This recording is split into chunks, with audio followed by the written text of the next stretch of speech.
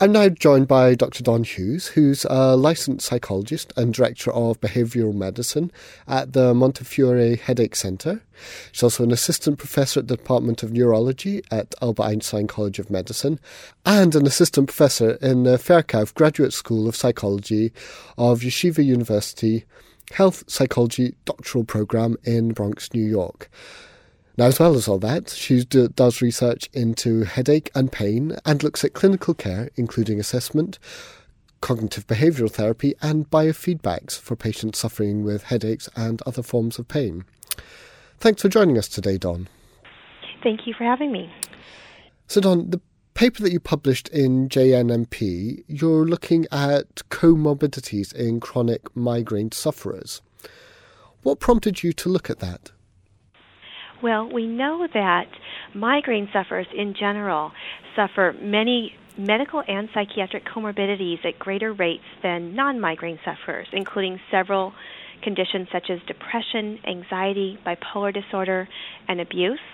They also suffer from cardiovascular events and risk factors at greater rates, and neurologic conditions including epilepsy and restless leg syndrome. Okay.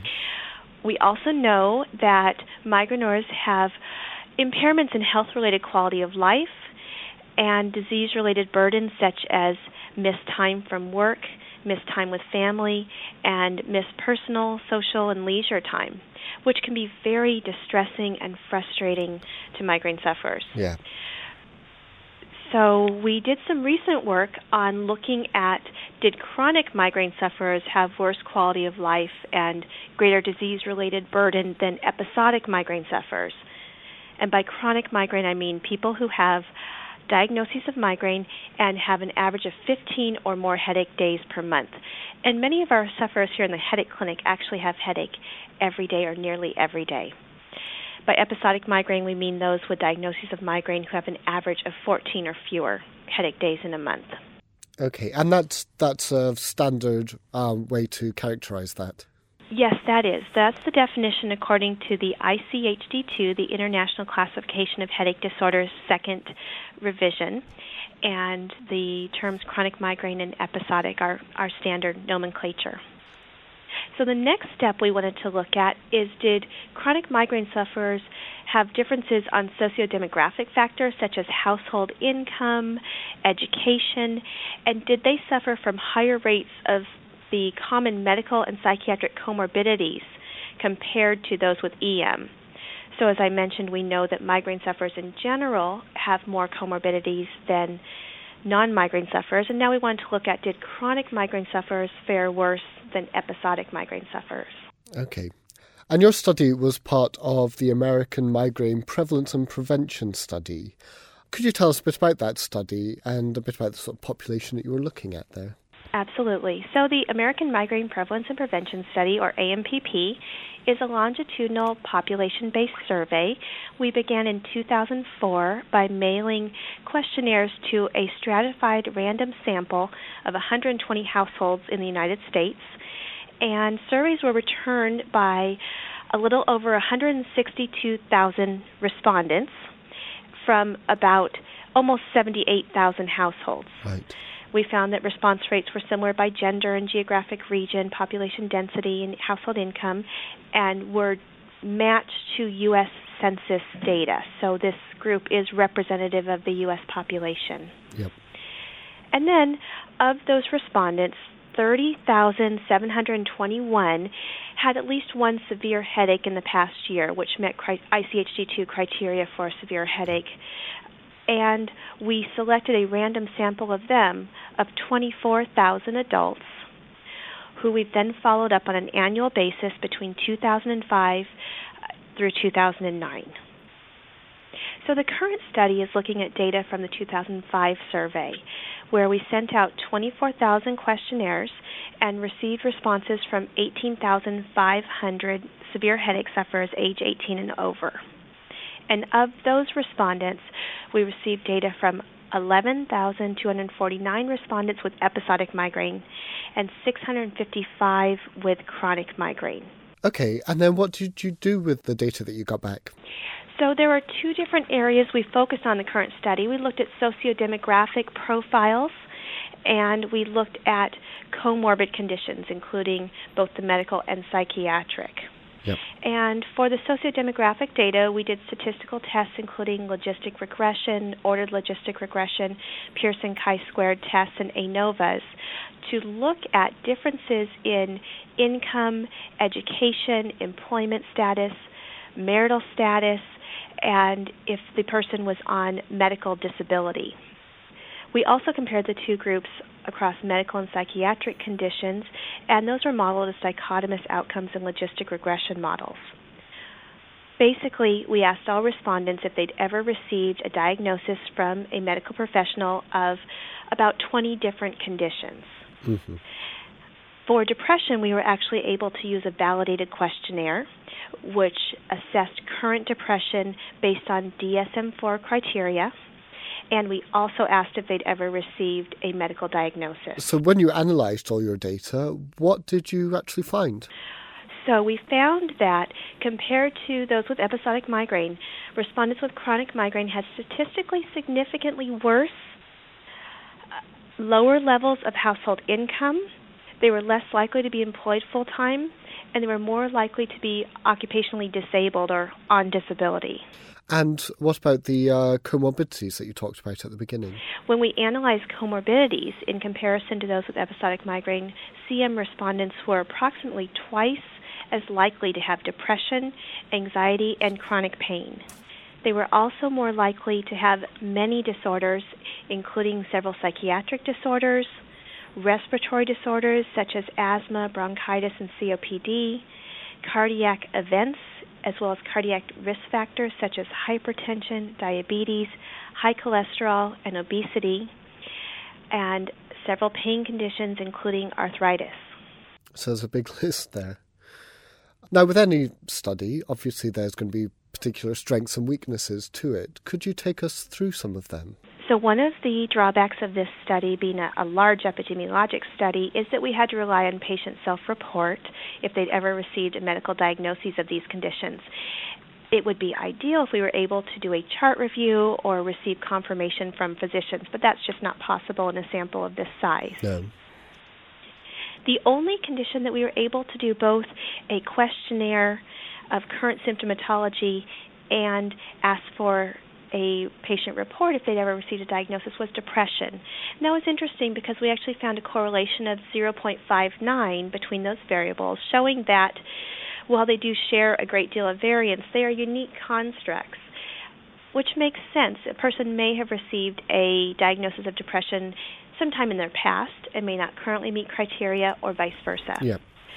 So if we were able to look at a subset of respondents and look at a medical chart review sort of study or speak with physicians, we'd be able to really enrich this data set. A second limitation is the potential for statistical significance based on the fact that we did multiple comparisons.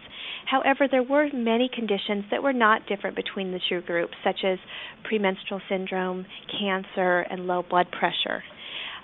In addition to that fact, also we have found that our results of rates of these different conditions match those that are out there in the epidemiologic data. So we have reason to believe that these results would stand up well compared to the other data that we know. Sure. And how about some strengths? So one of the most important strengths of this study is it's a population-based study, and that's very important to study comorbidities in the population where we get a potentially less biased sample and view of the world.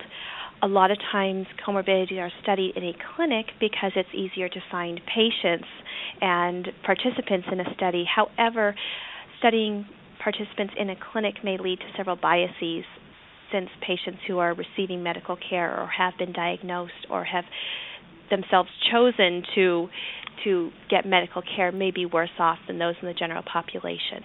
So this study has the strength that it is a population-based study. It also has a nice large sample size, which makes it wonderful to work with this data. And it's also representative of the U.S. population census data. So it's matched on gender and age and socioeconomic status, which allows us to generalize from these results with some confidence. So your results, both sides of it, a higher instance of lower levels of household income and people are more likely to be unemployed. And then the comorbidities like depression and chronic pain, hypertension, everything that you've mentioned already. There's a lot there. So what do you think your take-home message for clinicians from this research would be? I think the message for clinicians is to remember that migraine sufferers are worse off than non-migraine sufferers on several dimensions, including quality of life and health-related disability and medical and psychiatric comorbidities. And then in this study, we demonstrated that those with chronic migraine have an even harder time in those areas than those with episodic migraine. So for those seeing migraine sufferers, especially episodic migraine, they really need to maintain diagnostic vigilance. Remember to ask patients about their quality of life, ask about comorbidities, possible symptoms, and risk factors. Several of the approved preventative treatments for migraine may offer the opportunity for therapeutic twofers, as we like to say, so that in addition to helping migraine, they may also help depression or cardiovascular risks. So that might be an opportunity. Yep. In addition, clinicians should think about referring for treatment, and this may be to a host of providers depending on what comorbidity or comorbidities their patient is suffering. Untreated, many of these conditions have been shown to further reduce quality of life and headache disability and may interfere in the ability to treat the migraine. For example, we know that in the case of psychiatric conditions such as depression and anxiety in particular, these conditions interfere with treatment adherence, patient motivation, and participation in care. We know that migraine sufferers with depression and anxiety report lower satisfaction with care, and they tend to have poorer outcomes. Mm-hmm. So treating the psychiatric condition may help treat the migraine as well. And how about how doctors deal with patients on a one-to-one basis? I think it's very important to normalize this experience for patients. Patients may be uncomfortable or even embarrassed, especially about the psychiatric comorbidities. It's important to let patients know that these comorbidities are common, that any human being suffering from chronic pain or chronic illness is affected emotionally. Also let patients know that this comorbidity may influence their migraine and vice versa. They may be related to a shared underlying mechanism, such as a neurotransmitter dysregulation, for example, in the case of serotonin. Mm-hmm. And to let patients know that these are treatable conditions, and treating each of these conditions may help the other. There is evidence that, for example, migraine and depression are bidirectional, that the occurrence of either one leads to a greater risk of the occurrence of the other. We also believe that depression and anxiety may play a role in the chronification from episodic to chronic migraine. So physicians and patients can do themselves a favor by treating something like depression or obesity, which also plays a role in the chronification of migraine. They may lessen the chance that their patient is going to progress from episodic to a chronic state. So I think let patients know this is common, it's normal, it's nothing to be embarrassed about, but there are treatments, these are treatable conditions, and treating the comorbidity most likely will help their migraine as well.